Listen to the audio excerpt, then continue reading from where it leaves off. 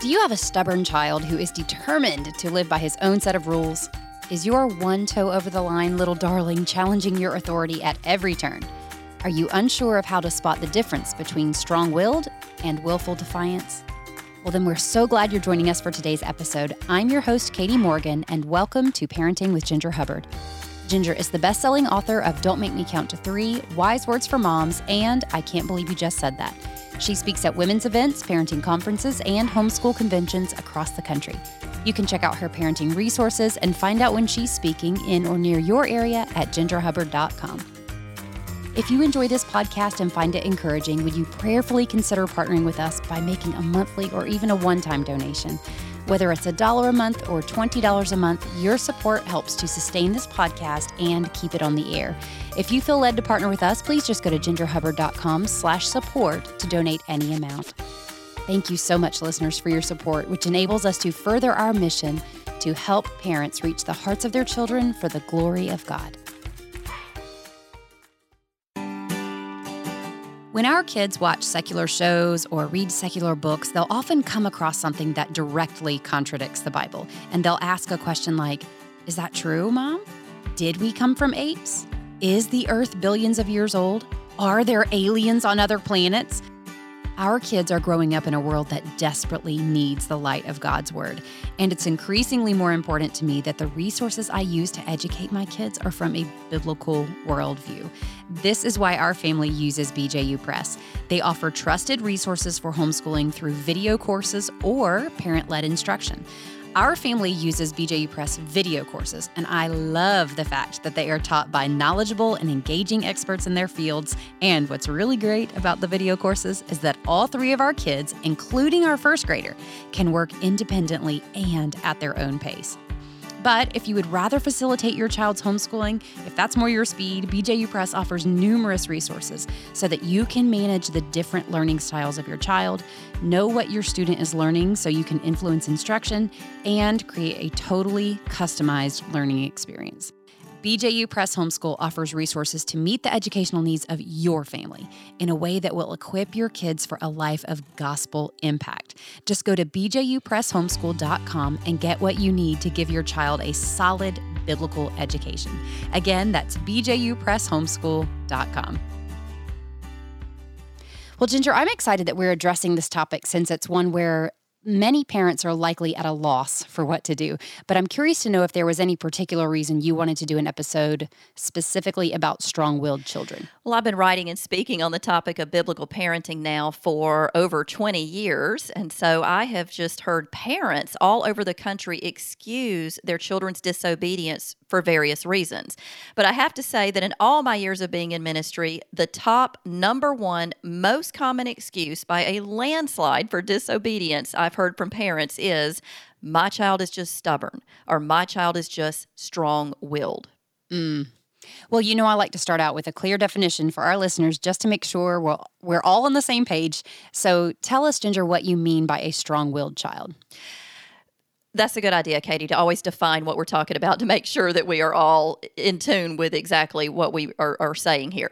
As a matter of fact, I think it would be helpful if we take a look at a worldly definition versus a biblical definition of what it means to be strong-willed, because they are quite different.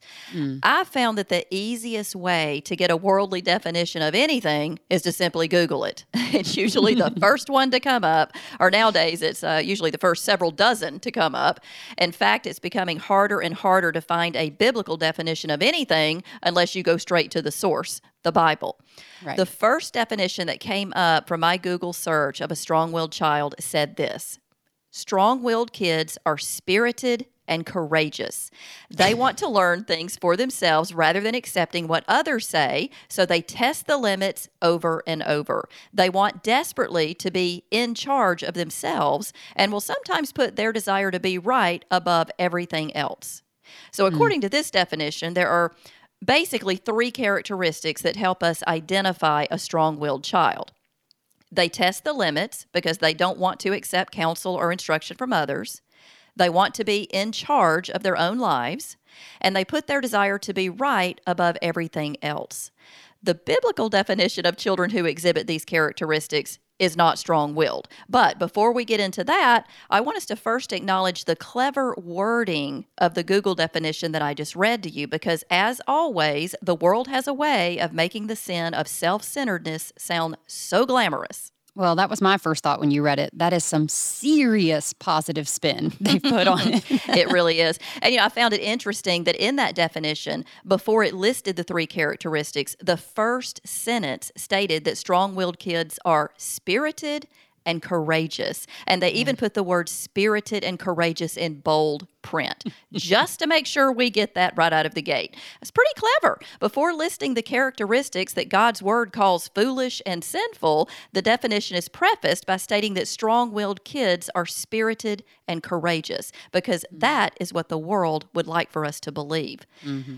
That's one of the big problems with worldly theology. It celebrates characteristics and behaviors that God's word clearly commands against. So it's important that we use discernment and ask God to help us see through these clever antics, because we know from 1 Corinthians 3:19 that the wisdom of this world is foolishness in God's sight. Well, and I want to point out that this is the reason why I was and am so drawn to your parenting books and to your Wise Words for Moms chart, because there are countless books that claim to offer Christian parenting help, but not all of them use God's word to inform what they teach. Mm-hmm. And some, if they do use scripture, use it like a seasoning rather than the main ingredient. So this is likely why you've had so many parents come to you and ask what to do about their strong-willed children. Yeah, because they're hearing about that term more and more, like you said, Katie, even in Christian books. And just for the record, we're not here to say that all the books about strong-willed children are providing false information that's not helpful. I read one book in particular about strong-willed children that was very popular when my children were growing up, and it did give me some really good insights into how different bents and temperaments play a part in how children behave and learn. But today, we're going to take a look at how we might view the term strong-willed in a different light and in accordance with the scripture. Since there is such an emphasis on strong-willed children being spirited and courageous, let's break down this Google definition into 2 parts based on that assumption. The first part implies that the spirited and courageous child is unwilling to accept the wisdom and counsel of others to the extent that they test the limits over and over. So let's set this up as it pertains to parental authority and the world's definition of a strong-willed child being courageous. 5-year-old spirited Susie decides she wants to climb the ladder Dad left propped up against the house to see what's on the roof. She's not willing to accept that Dad told her the ladder is dangerous and that she's not allowed to go near it. So she decides to test the limits of her dad's authority by climbing the ladder. Spirited Susie is not being courageous. She's being disobedient, so much so that she's putting her life in danger. Yeah, spirited Susie is going to end up as staples in her head, Susie. And that's the problem with classifying willful disobedience in such a positive light. Mm-hmm. Our kids aren't being spirited when they do something dangerous that we've told them not to do. They're being foolish. So spirited in my mind is a child who is carefree, energetic, and enthusiastic. Yeah. And let's get crazy here and consider the fact that we're raising future adults. So if spirited Susie decided to steal some petty cash from her office, she wouldn't tell her employer, "I'm sorry, I'm just spirited." No, she'd be shackled Susie. This is bordering on a book idea for me, Ginger. How not to raise a shackled Susie.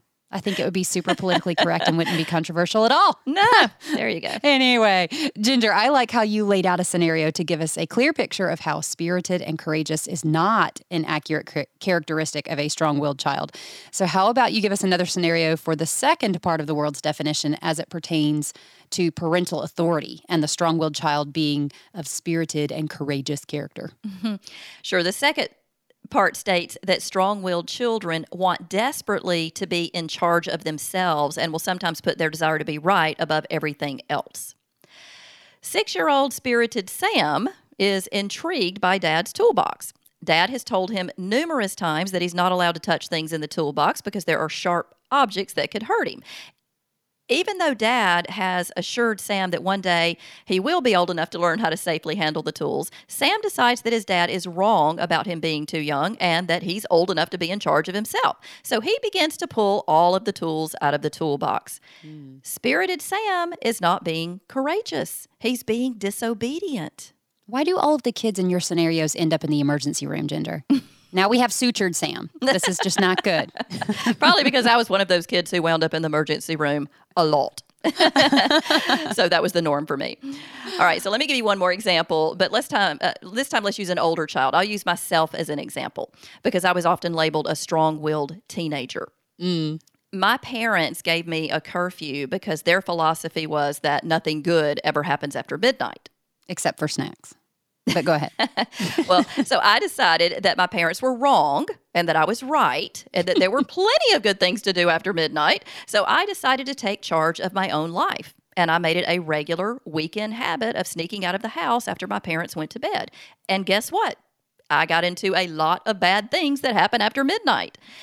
Every one of those nights that I shifted my car into neutral and pushed it out of the driveway and down the street so my parents wouldn't hear the engine crank, I wasn't being courageous.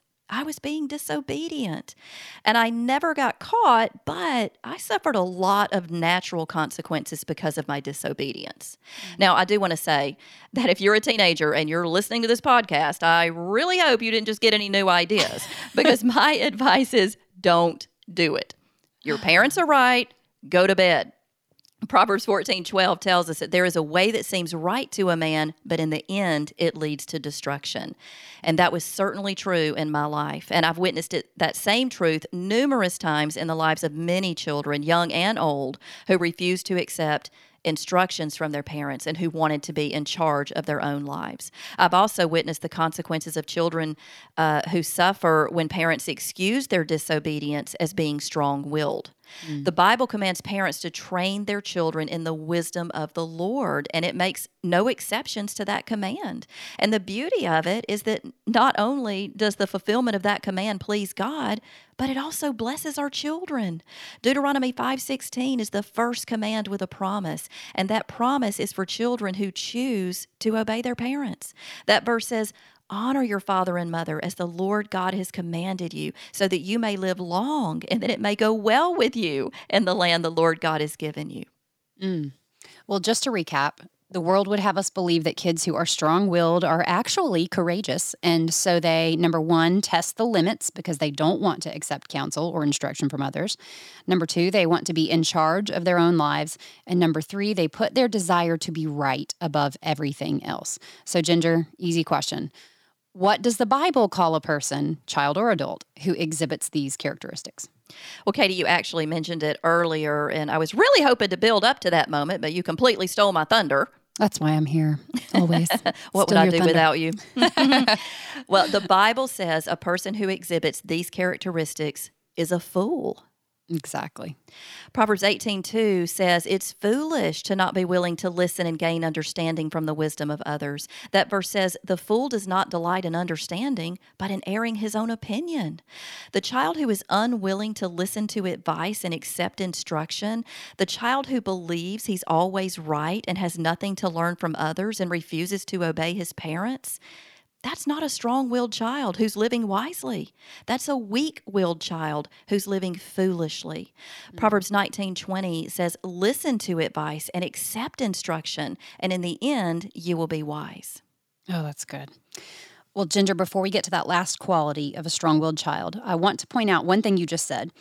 I know we've mentioned this on the podcast before, but I really like how our friend Sonia Schaefer talks about everything, but especially how she talks about strong-willed children. And Sonia often quotes the late, great British educator Charlotte Mason. And Charlotte said this about the will and how it shapes our character. Character is the result of conduct regulated by will.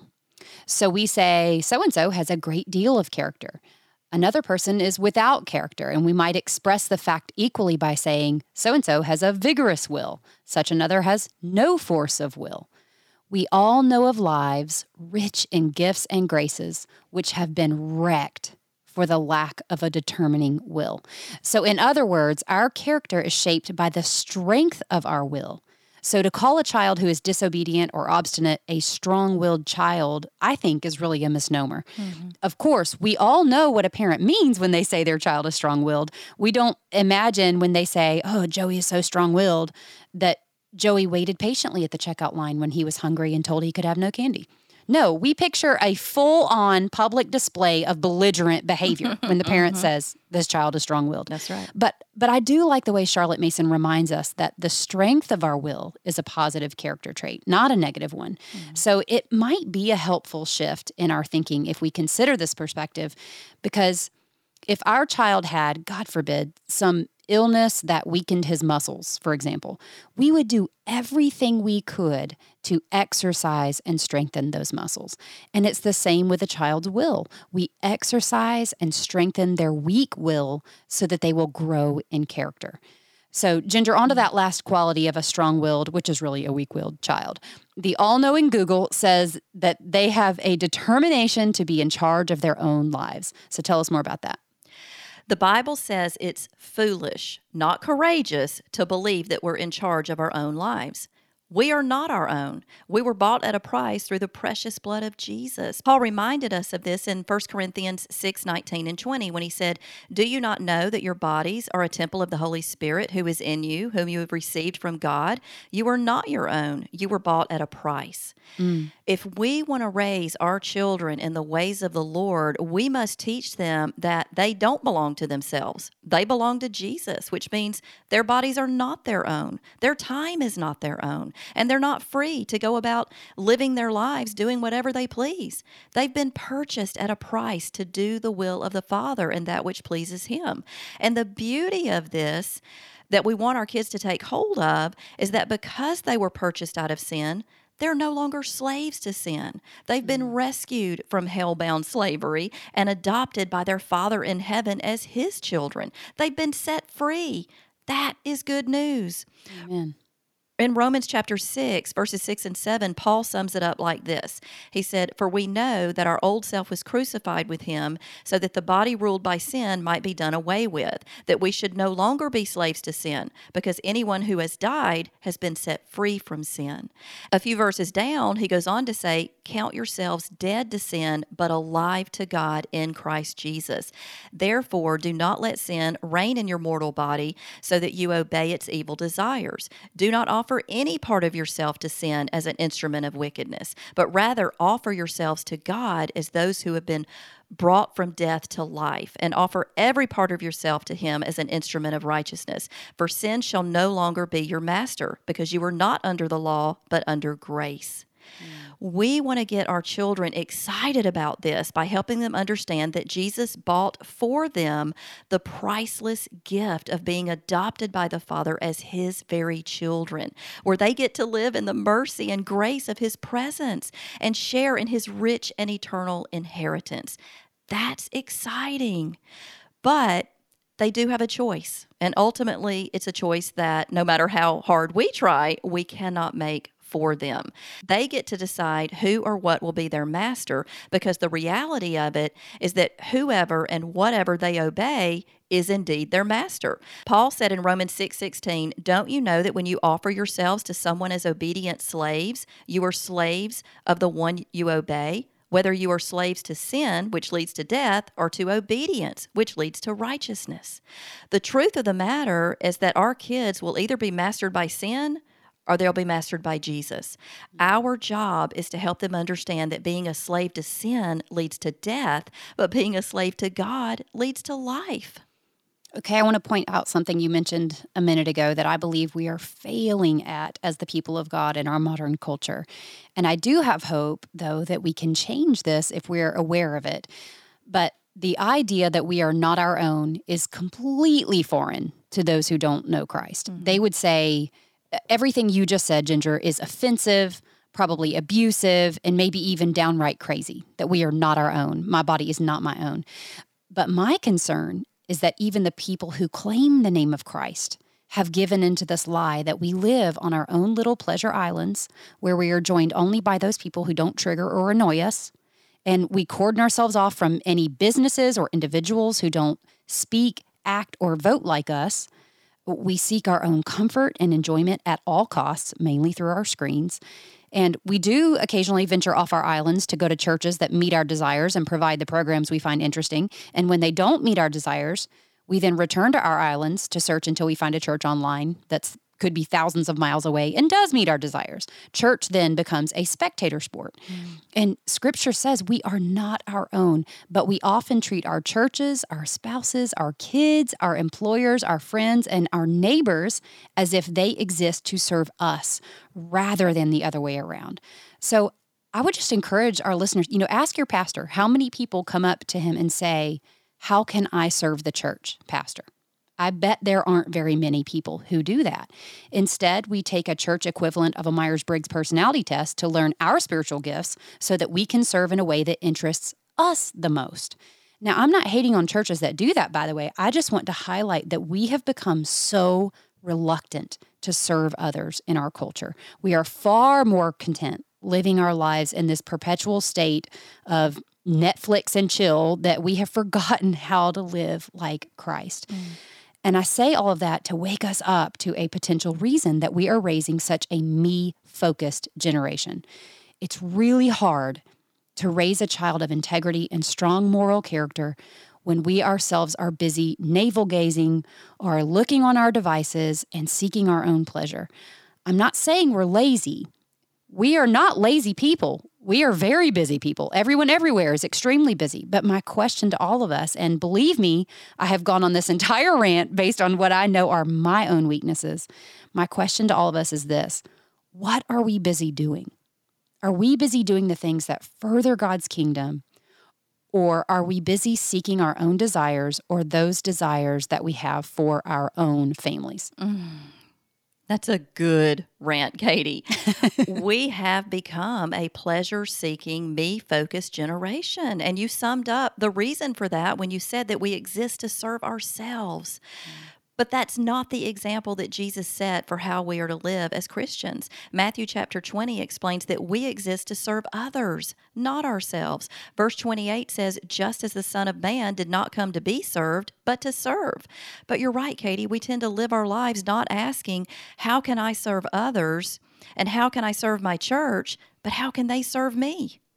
Our kids are watching us live out this mentality, and then we wonder how we've raised a generation of self-centered, entitled children who only want to be served. But that's a whole other episode for another time. We got to get off this bandwagon. All right. The characteristics we've talked about today of children being unwilling to listen to advice, accept instruction, or submit to authority, those are willful characteristics, but are they characteristics that represent willful, high-spirited children with courage to do what's right? No, they're characteristics that represent willful, haughty-spirited, weak children who are enslaved to the trappings of this world. Listen to what James chapter 1, verses 14 and 15 say about children who live this way, and then consider if it's the description of one who is strong-willed or weak-willed. Those verses say, each person is tempted when they are dragged away by their own evil desire and enticed. Then, after desire has conceived, it gives birth to sin, and sin, when it's full grown, gives birth to death. Think about that. Is it a strong-willed or a weak-willed person who allows themselves to be dragged away by their own evil desires and enticed to the point that it leads to their own destruction? That's a no-brainer. We had friends over the other night to play cards, and we're all trying to watch what we eat. So being the good friend that I am, I passed around a big bowl of chocolate bars, and at first about half of us resisted that temptation, but of course as the night went on and the bowl kept making its way around the table, we eventually all gave in. And, it's funny because I really am not that much of a chocolate lover. I don't even like it that much. And I've been determined to not snack and eat junk food because I've already purchased the dress for my daughter's wedding. So I want to stay the same size I am. But I ate 2 Snickers and a Milky Way. I knew it was not what I needed to do, but it was what I wanted to do.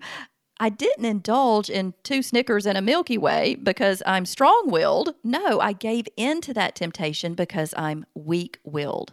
Okay, hang on. Are we talking full-size candy bars No, here? it was the little bite-sized ones. It's the little bite-sized ones, yeah. All right. I totally get your point. I do want to point out one thing too, though, Ginger, is that this story is a really good example of why we ought to be compassionate with our children. I know we've gone on this whole episode, about how this is foolishness, but we, in the same ways, fail and do not show the same kind of strength of will that we want for our children. And we have the Holy Spirit. So I want to just emphasize the compassion that I want to have for my kids as I'm guiding them in this way, and not as an, look at you, you fool. But, we are in this together. We are here to encourage our kids. That's right. And I see that you have a weak will just like I do. So I want to come alongside you and help strengthen that will.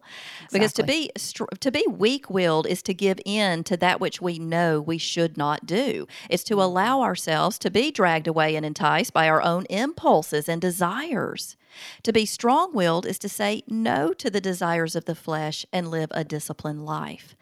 Susie knew that she shouldn't disobey her dad by climbing the ladder, but she gave in to her own impulses and desires because it's what she wanted. Sam knew that he shouldn't disobey and play in his dad's toolbox, but he gave in to his own impulses and desires because it's what he wanted. I knew that I shouldn't have disobeyed my parents by sneaking out at night, but I gave in to my own impulses and desires because, again, it's what I wanted. It's always easier to do what we want. It takes a strong will to deny ourselves what we want to do in order to do what we should do. And for children of God, that means that we love and pursue God's will more than our own. 1 John 2, verses 15 through 17 says, "Do not love the world or anything in the world. If anyone loves the world, the love of the Father is not in them. For everything in the world, the lust of the flesh, the lust of the eyes, and the pride of life comes not from the Father, but from the world. The world and its desires pass away, but whoever does the will of God lives forever." Katie, I actually first heard this concept of strong-willed versus weak-willed from you, and I know you first heard it, as you mentioned earlier, from Sonia Schaefer, who heard it from Charlotte Mason. Well, I do think it would be really helpful to link to Sonia's resources, as we do in nearly half of our episodes, because she's so great. Just to give that practical application side of it, because she does have some great information on that. Yeah, let's do that, because this episode really was more about understanding biblical Right. understanding biblical differences in strong-willed versus weak-willed kids. But I do know Sonia, like you said, Katie, has some practical tips as far as coming alongside our weak-willed children to help strengthen their will. So listeners, check those out in the show notes, and we'll be sure to include them there. Now, Ginger, we've compared and contrasted a worldly and a biblical definition of strong-willed. I think it would be helpful if you can sum up what we've concluded about strong-willed versus weak-willed children. Sure. Let me just give a brief definition of both to summarize. Weak-willed children are dragged away and enticed by their own sinful desires and live undisciplined lives for themselves. Strong-willed children say no to their own sinful desires and live disciplined lives for the glory of God. Now is the part of our show where we give a quick tip for parents. Today's quick tip is courtesy of Kimberly in California, and she says this: I actually got this tip from a blogger, Erin, Sunnyside Up, but I thought it was so smart and would be helpful to share with other moms. She puts 2 bins in her kids' closets labeled too big and too small. This way, you can store items that you've bought that don't quite fit yet in an easily accessible place so you don't forget about them. That's genius. And then for the too small bin, our kids can help us clear out the closets with items that no longer fit rather than stuffing them back in their drawers. Ginger, you know I love any quick tip that involves organization in plastic containers. So do this I.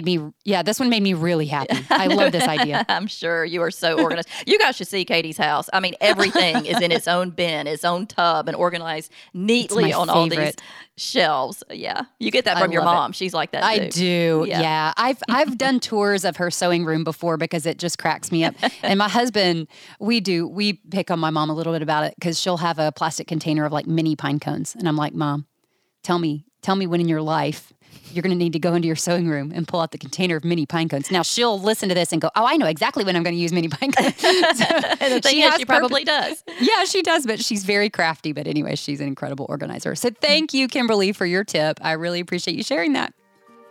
If you have a quick tip for our show, we would love to hear from you. It can be any random tip about cooking, housekeeping, something you do with your kids, ideas for fun date nights with your spouse, anything at all. We would love to share your ideas on the podcast. Just go to gingerhubbard.com/quicktips to submit those. Well, thank you, Ginger, for helping us to be discerning as we try to shepherd our kids well and lead them toward wisdom rather than foolishness. So can you please leave us with a final word of encouragement? Let's teach our children that the only way to overcome a weak will is by asking God to help them live in His will. And then when they cry out to Jesus in their weaknesses, He will give them strength. So let's encourage them to be strong pursuers of Jesus, children who say no to the lust of the flesh, the lust of the eyes, and the pride of life, and yes to the will of God.